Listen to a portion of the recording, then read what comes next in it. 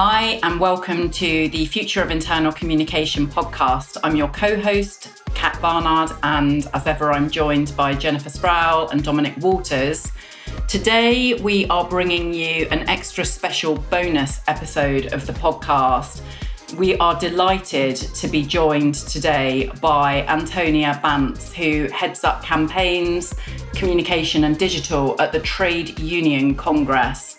Obviously, in the UK at the moment, in early 2023, we are faced with industrial action and strike action across a range of sectors and industries that is causing pretty significant disruption to our provision of education and nursing and transportation and postal services. And I'm sure I have forgotten one or two areas there, but it is clear to see that across the labour market, we have conflict and issues to be resolved amongst or between employers and employees. So we were super excited that Antonia agreed to come and chat with us. Since joining the TUC in 2015, Antonia's overseen a massive expansion in the TUC's media and social coverage. She's launched its highly successful TikTok channel and is currently leading campaigns on the cost of living crisis and the industrial action that I cited earlier. She's an expert in campaign strategy and issue communications. She was previously policy and communication director for a domestic abuse charity and head of campaigns for the housing charity Shelter. She's a trustee of the Nationwide Foundation and is a former Labour councillor and parliamentary candidate. Antonia, welcome, and thank you so much for joining us today. Thank you. Thank you so much for inviting me. I'm delighted to be here, and exactly at the right time as well. Quite literally at exactly the right time. And I know that there will be internal communicators up and down the country really latched onto this episode as soon as it airs. So I wanted to kick off by asking you if you can give us a bit of history about the Trade Union Congress and why it exists.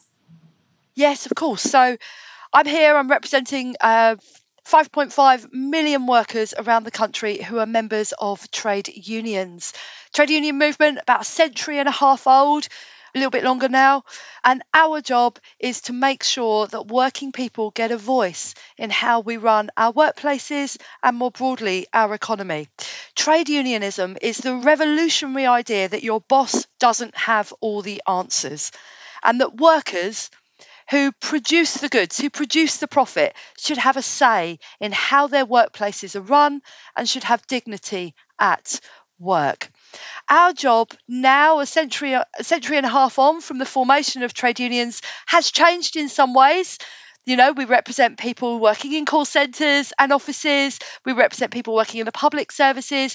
We represent people working in factories and in high-tech and science industries as well.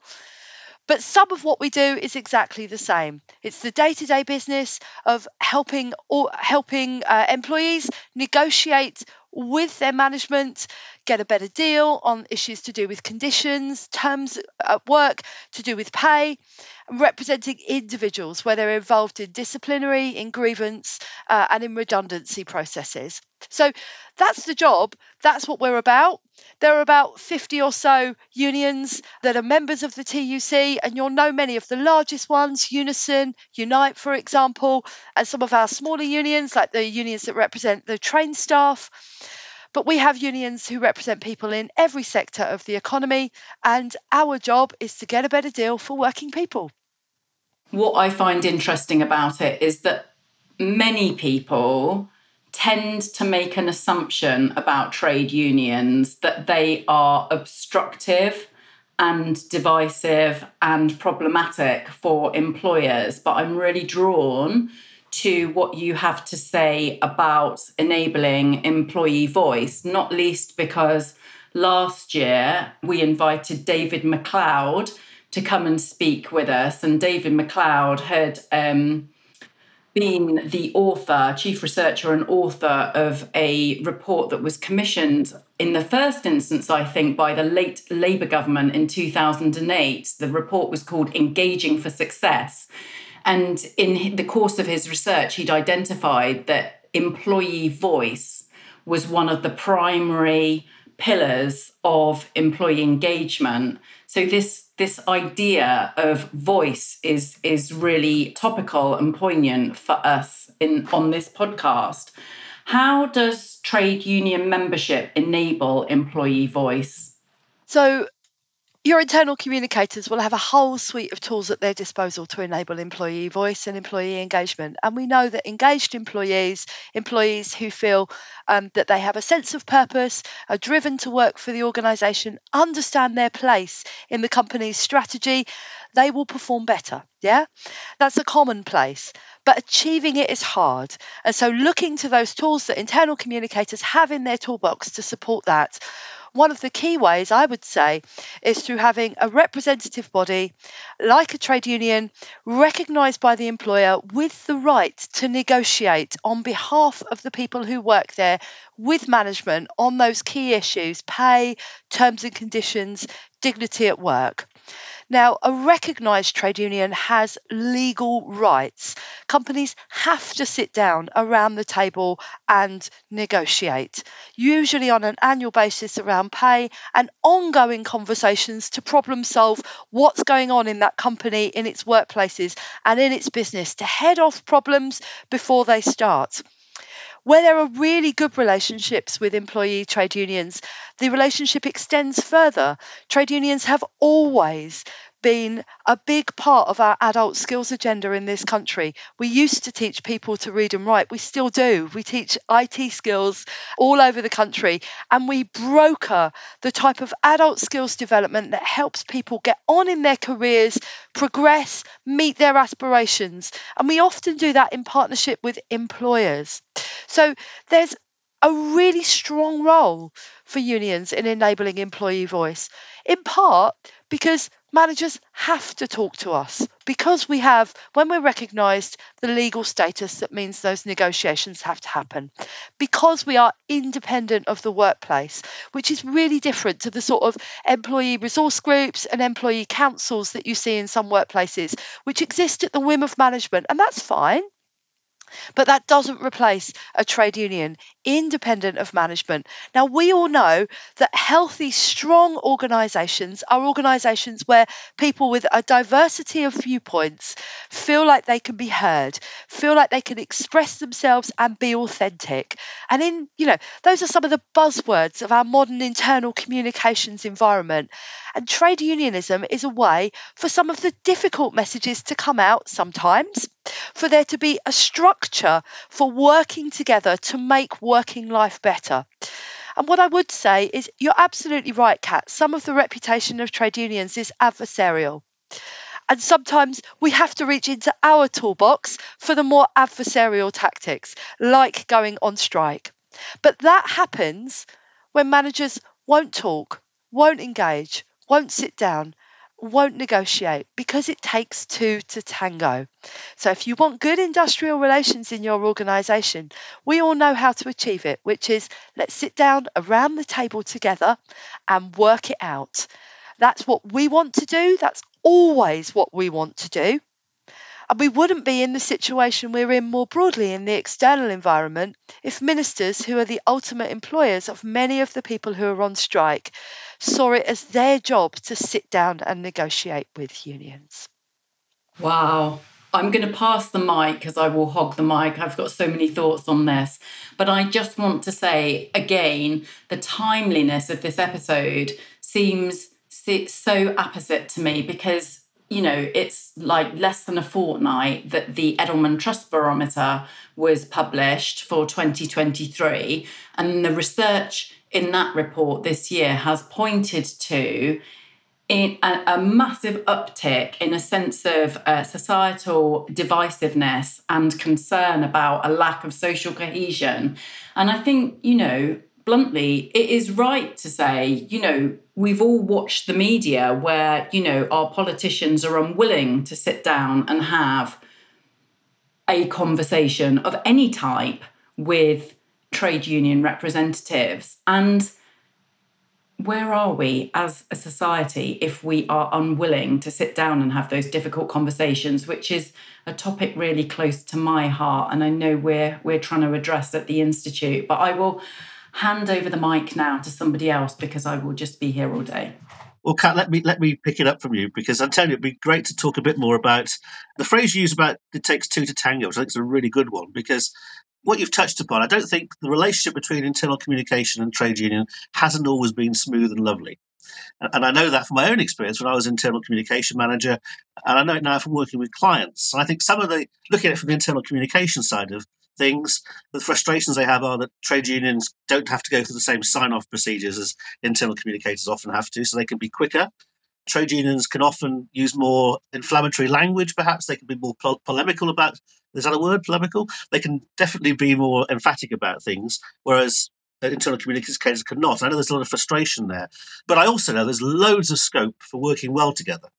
So it'd be great, first of all, to get your take on how you think internal communication professionals, the vast majority of people listening to this, can work with trade unions to make sure people are informed. Because I guess what we say around communication is about helping people understand what's going on so they can make informed decisions.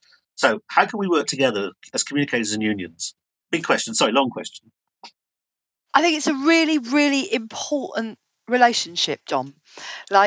So in a situation where you're working in a unionised environment, you've obviously got messages coming out on behalf of management from internal communicators, but also you've got internal communicators who are holding the ring on some of the really important spaces, whether it be in person, like all staff meetings, departmentals, that sort of thing, or whether it be online with people using some of the software like the workplace systems and so forth to communicate with each other informally, and the spaces on our intranet. So you've got internal communicators who are holding the space where some of the most important conversations happen.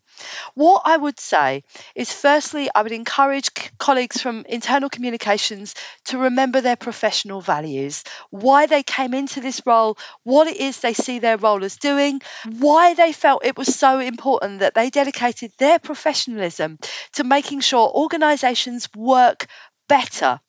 And helping focus on why you're doing this helps you to make good judgments about how you negotiate those tricky relationships.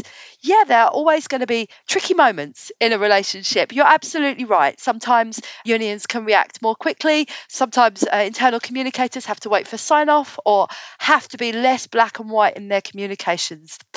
But they can also facilitate the type of useful conversations that mean that we get to discussion and negotiation rather than things always being black and white and adversarial. So I would encourage internal communicators to think hard about how they hold spaces for staff discussion. I would encourage internal communicators to remember that in this country, everyone has a legal right to be a member of a trade union. And where unions are recognised, those unions have a legal right to be consulted and to be part of negotiations around pay, terms and conditions. We are very lucky that for the most part, it's not like the US, where membership of a union is victimised. But in some organisations, that is the case still. And we've certainly seen that, particularly in some of the organisations where the parent companies are American, for example, and they don't understand the industrial relations environment. So I think internal communicators need to work from their values. And sometimes they're going to need to preserve a space that feels uncomfortable for management. Yeah. A healthy organisation does not shut down conversations that aren't always complementary. It finds a space and a way to incorporate those conversations into a healthy discussion that strengthens the organisation, demonstrates that it's possible to hold a diversity of viewpoints. I think also that there is something really important to remember here, which is there may be an industrial dispute in your organisation now. It may be difficult now around this pay round or around this round of redundancies or around this change to the way that work is structured and what that means for people's jobs. But tomorrow and next month and next year, internal communicators will still be working in a recognised organisation where there is a trade union. People will still need to be represented in disciplinaries and grievances, and next year there'll be a round of pay talks, and the year after. And as the law changes and workplace practice changes, there'll be new things to negotiate on. So, what I would say to internal communicators is whatever you do, don't burn your bridges, because next month, next year, you'll need to be talking to the reps again. You'll need to be working out how the union is represented on your intranet, how you work together to solve issues in the workplace. And if you've burned those bridges, everything is going to be harder. Now, that may involve sometimes having a difficult conversation with management as well. Managers sometimes want to do, we can say it amongst ourselves, can't we? Frankly, stupid things where it comes to communicating with their staff members. They have bright ideas, they're not always the best. You're really skilled at pushing back on some of the not always the best ideas already. And a particular area where not always the best ideas come out can be in relations with unions. I feel particularly for colleagues working in internal communications at Royal Mail, where their chief executive is engaged in a disaster class of how not to communicate with their own staff team. There are much, much better ways of doing it. And if we remember our values, work from our values, remember how important open communication and enabling a diversity of voices within the appropriate bounds of a professional environment, that will help facilitate better resolutions to problems. Antonia, thank you very much. There's huge amounts of great stuff in what you've just said. So I think three things that come out that really strike a chord with what we've been hearing in other podcasts. And my words, but one of them is sometimes internal communicators, it's hard to understand who we work for. Do we work for the organisation? Are we propagandists for a business or for an organisation?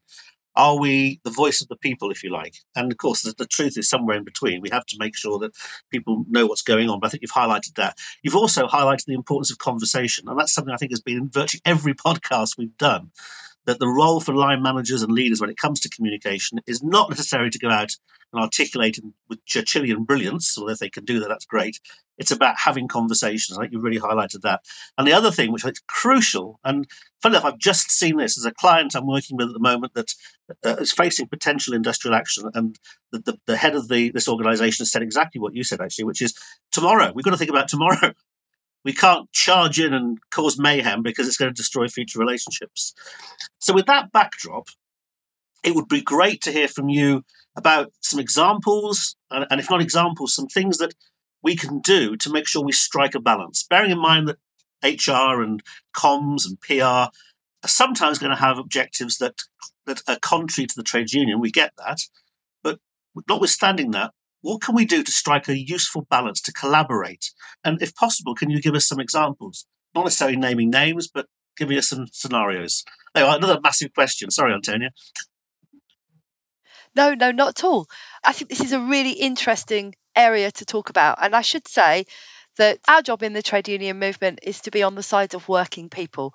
I'm here today talking to you as internal communicators because you're working people, because I'm a professional communicator, and because I think we could do this better. But at the end of the day, I want to make sure working people have their voice heard and win their disputes and win decent pay and conditions. Having said that, some of the best practices that I think internal communicators can engage in, well, there are a number. The first thing I would say is it is better for organisations if people have constructive ways to raise issues and solve problems. Now, I believe that people being recognised through a union is the best way to do that because of the independence that brings, because of the legal protection for that independence and for those rights to negotiate. So I would encourage internal communicators working with their HR and PR colleagues to think about how they can ensure that unions have an opportunity to communicate with new starters early on and to bring them into their union. Because rather than diffuse discontent spilling out of the sides of your organisation, showing up on those websites that rate employers and employee experience, you want productive internal channels where you find out first what's going wrong. And unions are incredibly helpful in identifying problems in escalating them and getting them to the table where they can be solved, both formally and informally. So think about some of the structures. Do you have meetings during inductions? Do you send your new starters along to meet a rep? Do you have protected space on your intranet for information about the union? Do you ensure that union business can appropriately and within bounds be conducted within working hours and on working facilities? You know, all of that piece is definitely worth thinking about. And that's not just for internal communicators. Then I always say to unions that it makes more sense to hold their communications outside of corporate systems. So I try and discourage people from holding union conversations on corporate email systems and on corporate intranets. And on corporate, I don't know what you call them, corporate internal social media, perhaps like Workplace and Yammer, you know what I mean. And because, that offers, it's the company's tools. So whilst I think it's absolutely appropriate for there to be protected space on the intranet for formal information, I would encourage informal conversations to happen on other channels. I don't think they should be banned. It's for the protection of the individuals and to ensure that conversations about, union strategy, union priorities are held in a place where they are not subject to management surveillance. And that's the reality in some workplaces. I mean, those would be my top two things, thinking about how we facilitate some protected space and some early introductions. I guess the other thing I would say is where there is a dispute or the beginnings of a dispute or a difference of opinion, I think it's really important that internal communicators do their level best to help management be transparent about the decisions they're taking.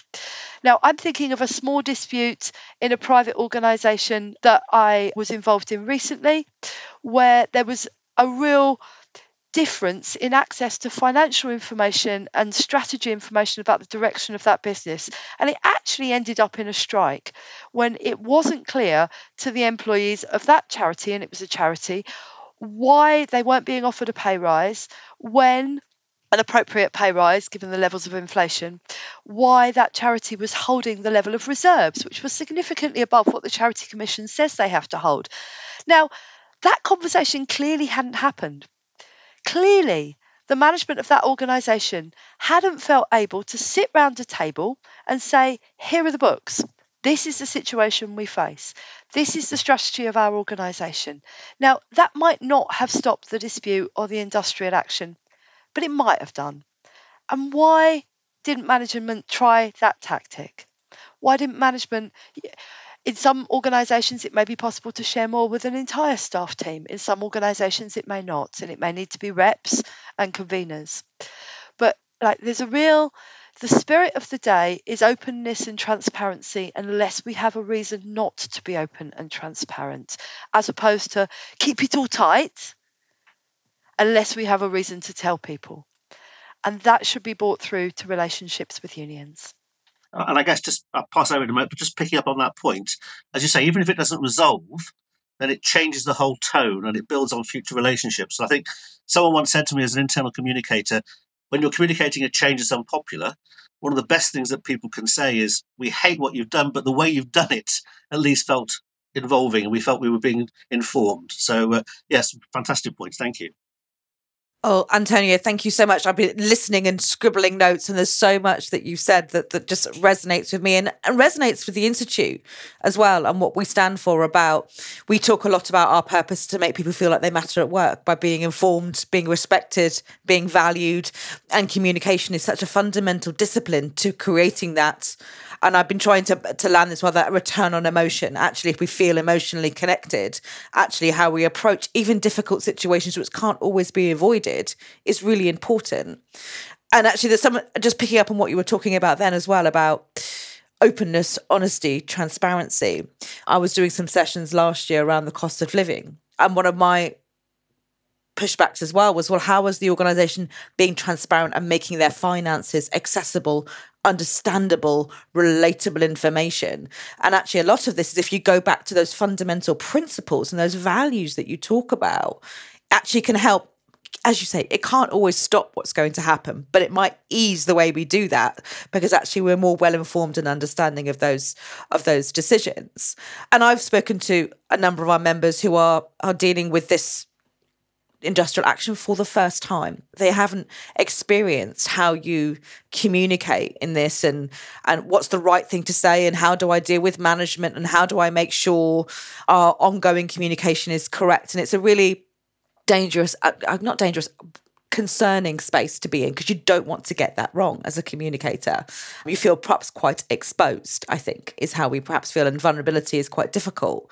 But going back a little bit of a step of what you were saying in terms of the messages that we send out, we know that relationships, conversation are going to be fundamental, but there's also this huge part of broadcasts that we are responsible to as well, and information that we are sending out to our employees on a daily basis. And I guess from your experience in that kind of context, when particularly when these things are going on, what is it that actually employees need to hear from their employers versus what they get? And do you see that imbalance? So I think those broadcast communications are really, really interesting. We've all had lots of experience of reading and writing, in many cases, the type of centrally driven communication about big issues that affect everybody, whether it be about structural changes to the nature of the business, which has an employee impact, whether it be about pay settlements, obviously during the pandemic, there was cause for an awful lot of all employee communication that just communicated what the new rules were, what the expectations in workplaces were. Now, what I would suggest is that where it is relevant, it is absolutely appropriate to signpost to the union as a source of help and support, and to signpost where things are subject to negotiation. I think that makes sense. Now, many organisations will have other health sources of help and support. People will be signposting to employee advice services. They'll be signposting to staff wellbeing services in large organisations. But alongside those, I think it's appropriate to signpost to unions, particularly in a unionised organisation. I do also think we've spoken about openness, honesty, and transparency. As communicators, and that is my professional role as well as all of yours, albeit that I do it in the union movement, we know that you have to over communicate. Yeah, don't do it once if you can do it twice, and don't do it twice if you can do it 7 times. The opportunity to ensure that we are living our values, using the channels that we know that our colleagues access in the language that works for them, being open and clear about the respective roles of management, of unions, and being respectful of the people that work for us. At all times, your employees have chosen to be members of this union. They pay money every month to be members of this union. They have voted to have this union recognised by your company, or maybe you've recognised them voluntarily. If you're in a situation of industrial action, they have passed really high ballot thresholds. And if you get to the situation of industrial action, oh my goodness, are your people cross with you? Because it is really hard to get a mandate for strike action. I think sometimes people don't realise the level of red tape. You have to have a legitimate industrial dispute. You have to ballot by post. You're not allowed to do it online. You have to ballot by post every single member affected. You have to get not just a majority to take action, but you have to get past the 50% threshold of people taking part in that ballot. And those are really, really high thresholds. It's even higher in the public sector. Those are really high thresholds that don't apply to any other vote in any other area of our lives. The Conservative Party, the Labour Party can elect their leaders by online ballots. Trade unions can't vote for strike action online. Any local councillor, I defy you to find me a local councillor that was elected with a turnout of more than 50%. I don't think there's one in the country that would claim that mandate, and not all of our MPs either. So you've really got into a spot. If you're talking about industrial action, your staff are really cross with you. And actually, internal comms, thinking about how you fix that, thinking about what happens after, thinking about that long-term relationship as you communicate legitimately management's position during the strike, that's really, really important, because they are still going to work for you in a couple of weeks' time, and you're still going to be negotiating with that union in a couple of weeks' time. Gosh, that's fascinating. And actually, to really understand the level of red tape and how significant it has to be for industrial action to even take place. And I think some of the members who I've spoken to as well are at that balloting point, and they're sort of going, what do we do around that? And how do we make, should we try to communicate our ways out of that or help influence that balloting? But I guess that's a tricky one. But actually, they're aware it's happening. But actually, how are we communicating whilst the ballot is taking place? Should we be looking at how we're driving that, dialing up our opency and our transparency to help whatever may happen have a more, I guess, positive negotiation or leads towards that right outcome? I mean, that's just I think those trying to understand also what that communication happens at the time of ballot, not just the time of decision as well, and what that looks like. And I guess the question that I'm getting from that as well from internal communicators is, how do we make, and links back to what Dom was saying earlier, our role of this bridge where we sit between the two around that. But whilst that's all going on, whether that's communication pre-ballot, during ballot, post-ballot, during action, what do we do in terms of our BAU communication? And actually, does it damage the reputation of internal communication that we've had to get to this point, when actually our job is a lot about helping to build great culture and experiences and set that right tone? How do I manage a BAU set of communication alongside this industrial action piece that's going on, whether that's pre, during or post-ballot or during negotiation? Does an organisation, you think, need to flip its tone or its style during that time? Or do you think how do you balance that so that when you come out the other side, that you can make sure those relationships and that feeling around culture and trust is to some degree, best it can be, maintained? So lots in that one. And I think I'm going to start here. And this is where I'm going to sound a little sterner, frankly. If internal communicators are given a mandate to try and influence a ballot outcome, I believe they should think carefully about their professionalism, about their values, and about what is appropriate. Many internal communicators will themselves be members of unions, and I would encourage every internal communicator to join a union, because you never know when that redundancy is coming for you or that reorganisation is coming for you, and you have costs and bills to pay just like everybody else. It is not ethical for internal communicators to be put in a position where managers are asking them to say to staff how they should be voting. It is entirely appropriate to communicate factual information about the nature of the offer, but they should do that in an understanding and an awareness of what it may do to their reputation if they go beyond that. And I would urge colleagues to think carefully about that. Now, you work for organisations too, and it's not always possible to say no. I understand that. But it is not ethical to be trying to encourage people not to turn out or to vote no in an industrial action. It's also not appropriate for you to be talking about how they should vote at all. So there's that point. In terms of the business as usual communication, well, I know I've said it, but it bears repeating. Like, this relationship is going to endure after this difficulty. You may be in a row about pay. You may be in a row about redundancies and changed working practices. But that equal opportunities policy, that flexible working policy, that discussion that you're committed to about learning opportunities or an office relocation or something else, that is still going on. And there is an opportunity to ensure that you continue to communicate with your staff teams and work with your stakeholders internally, including your union, on the issues that are your business as usual. And I think it's really, really tricky, because on the one hand, internal communicators talking about things that aren't the issue of the dispute could be seen to be ignoring the key issues.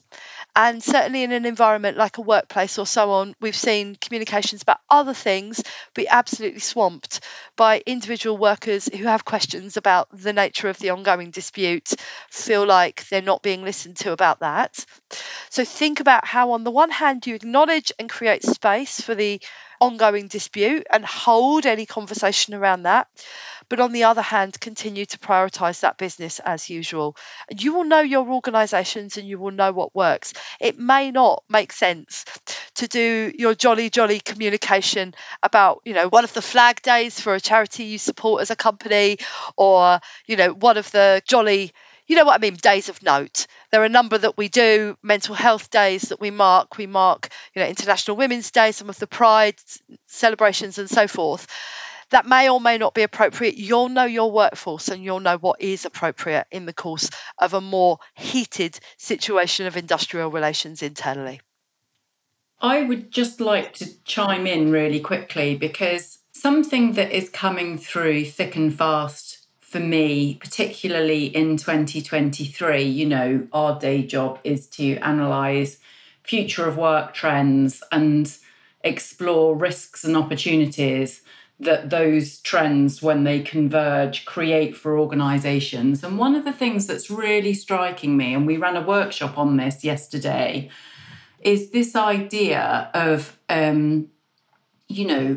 people within organisations. And I think this probably contributes to a large part of the tensions that exist within workforces today. People are sick and tired of having become cogs in the wheel, or just feeling like they are cogs in the wheel. That is clearly causing the tensions that are then being labelled as quiet quitting, great reshuffle, whatever.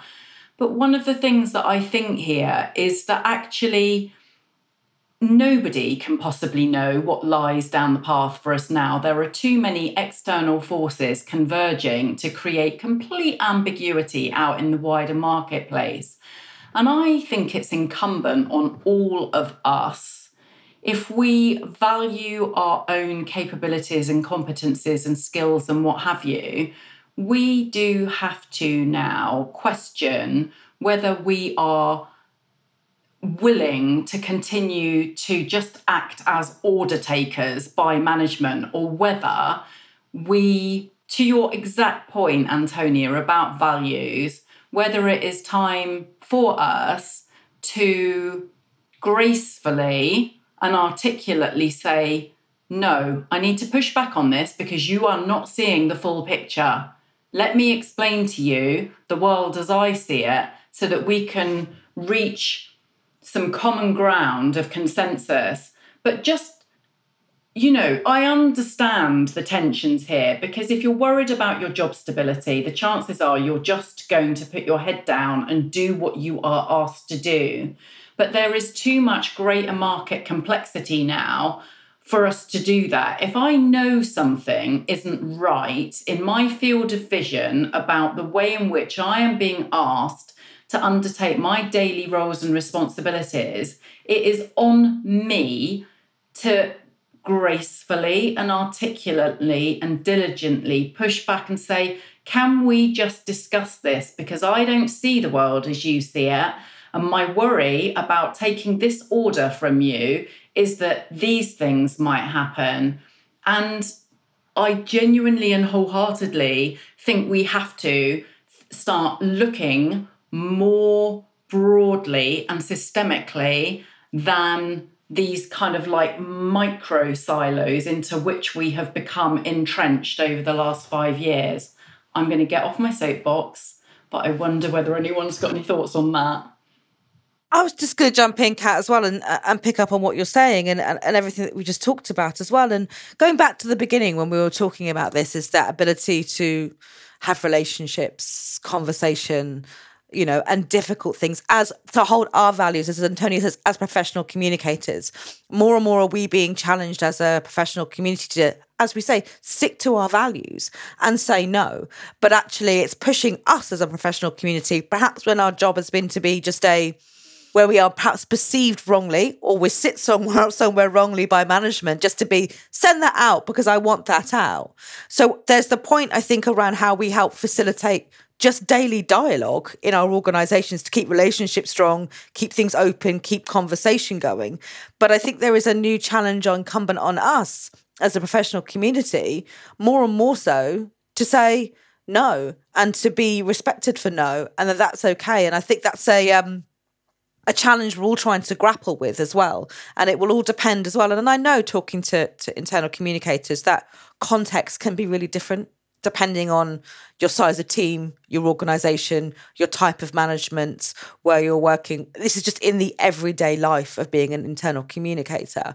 But we do need to stick with those values and to stick back and to push back. And I sometimes worry, this is my soapbox, that we are not investing enough of our own skills or our own learnings or our own time to handle discourse and difficult conversation, whether that's within our employee groups or with us as professional communicators in how we're revising backwards as well. And that's maybe because it's difficult. It's horrible. No one likes to be in it, but it's, I think, a place we need to embrace. But maybe that's my soapbox as well, Kat.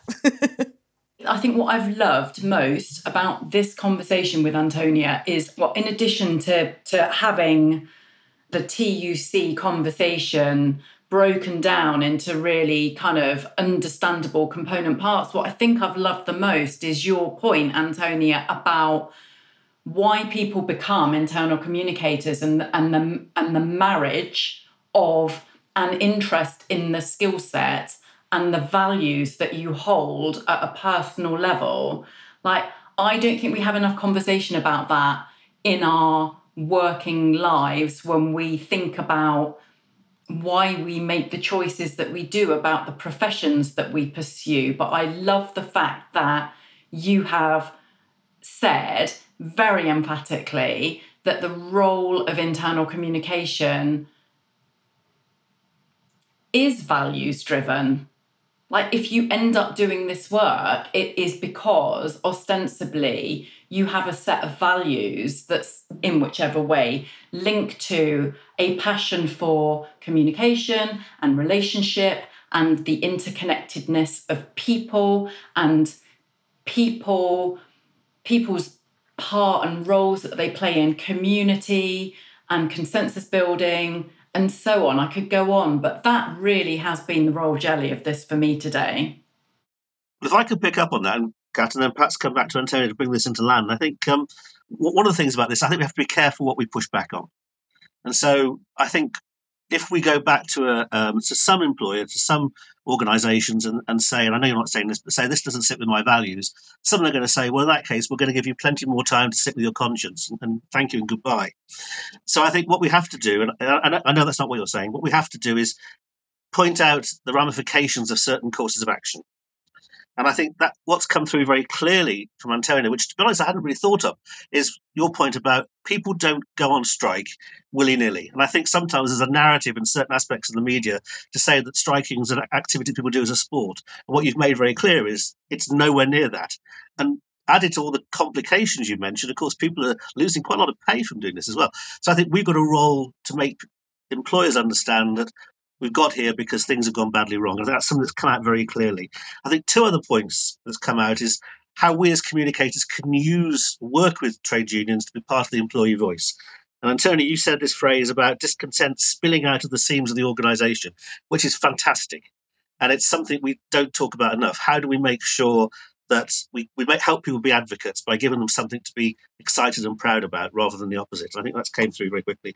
And then the last thing for me which came out of this is about conversations, how important conversations are. And let's have conversations wherever we can, bringing the unions into that conversation rather than having them and seeing them as some sort of awkward presence that go outside all that.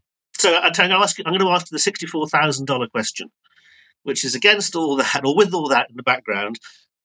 What's one key thing? What's one key opportunity that you see in the coming year or so for internal communications based on your and the TUC's experience? So I think the key opportunity that I see is this renewed focus on employee voice and this new understanding of the way that unions work. We are seeing a significant rise in the number of people who are choosing to join trade unions. And over the coming year, that will translate into more unionised environments and more organisations having to negotiate conversations, discussions, negotiations with staff trade unions for the first time. So I think the opportunity here is to think about how internal communicators can thoughtfully engage with representative, independent employee bodies like unions in a way that is consistent with their values, understanding the constraints that you've laid out, Dom. And you are right, there are constraints. We work in sometimes hierarchical organisations, and no one needs to tell trade unions about the coercive ability of the boss to get people to do what they want. That's why we exist. So perhaps internal communicators may need unions sometimes. I hope what has come through in this conversation is that I'm a communicator. I love communicators. Our profession is brilliant. We work from a values base because we care and believe in the power of good communication to facilitate better outcomes, more productive workplaces where people are happier to spend all of those hours that we spend at work, and places that support us to get work-life balance and to build the lives and the futures for ourselves and our families that we aspire to. I hope colleagues listening, working in internal comms, perhaps in some difficult environments and sometimes at some tricky points in relations with staff unions, particularly in the public sector, where many internal communicators and their immediate managers will not be in control of the settlement that can be made with their staff team. Take a little bit of heart from this conversation. We can build better relationships. We can work in a way that is thoughtful and discursive. And hopefully in the future, approaching difficulties in that way can help us avoid some of this very, very adversarial strike action that we've seen. Now, we'll always keep that in our back pocket because there will always be bosses that don't listen and don't negotiate, and internal communicators need the tools to deal with those situations too. I have loved talking to you about this conversation and about this topic, and it's been absolutely delightful and helped me think about some of the difficulties that face your members and some of the dilemmas that they face. So thank you so much for inviting me. Oh, Antonia, thank you so much for joining us. We've learned so much, and I know our people tuning in will find this incredibly valuable. So thank you so much for your time. We hope you've enjoyed this podcast episode. If you have, please like it and share it with your friends and colleagues on your preferred digital channels. Every recommendation helps us spread the word to build a better, more connected and inclusive future of work. Thanks for listening.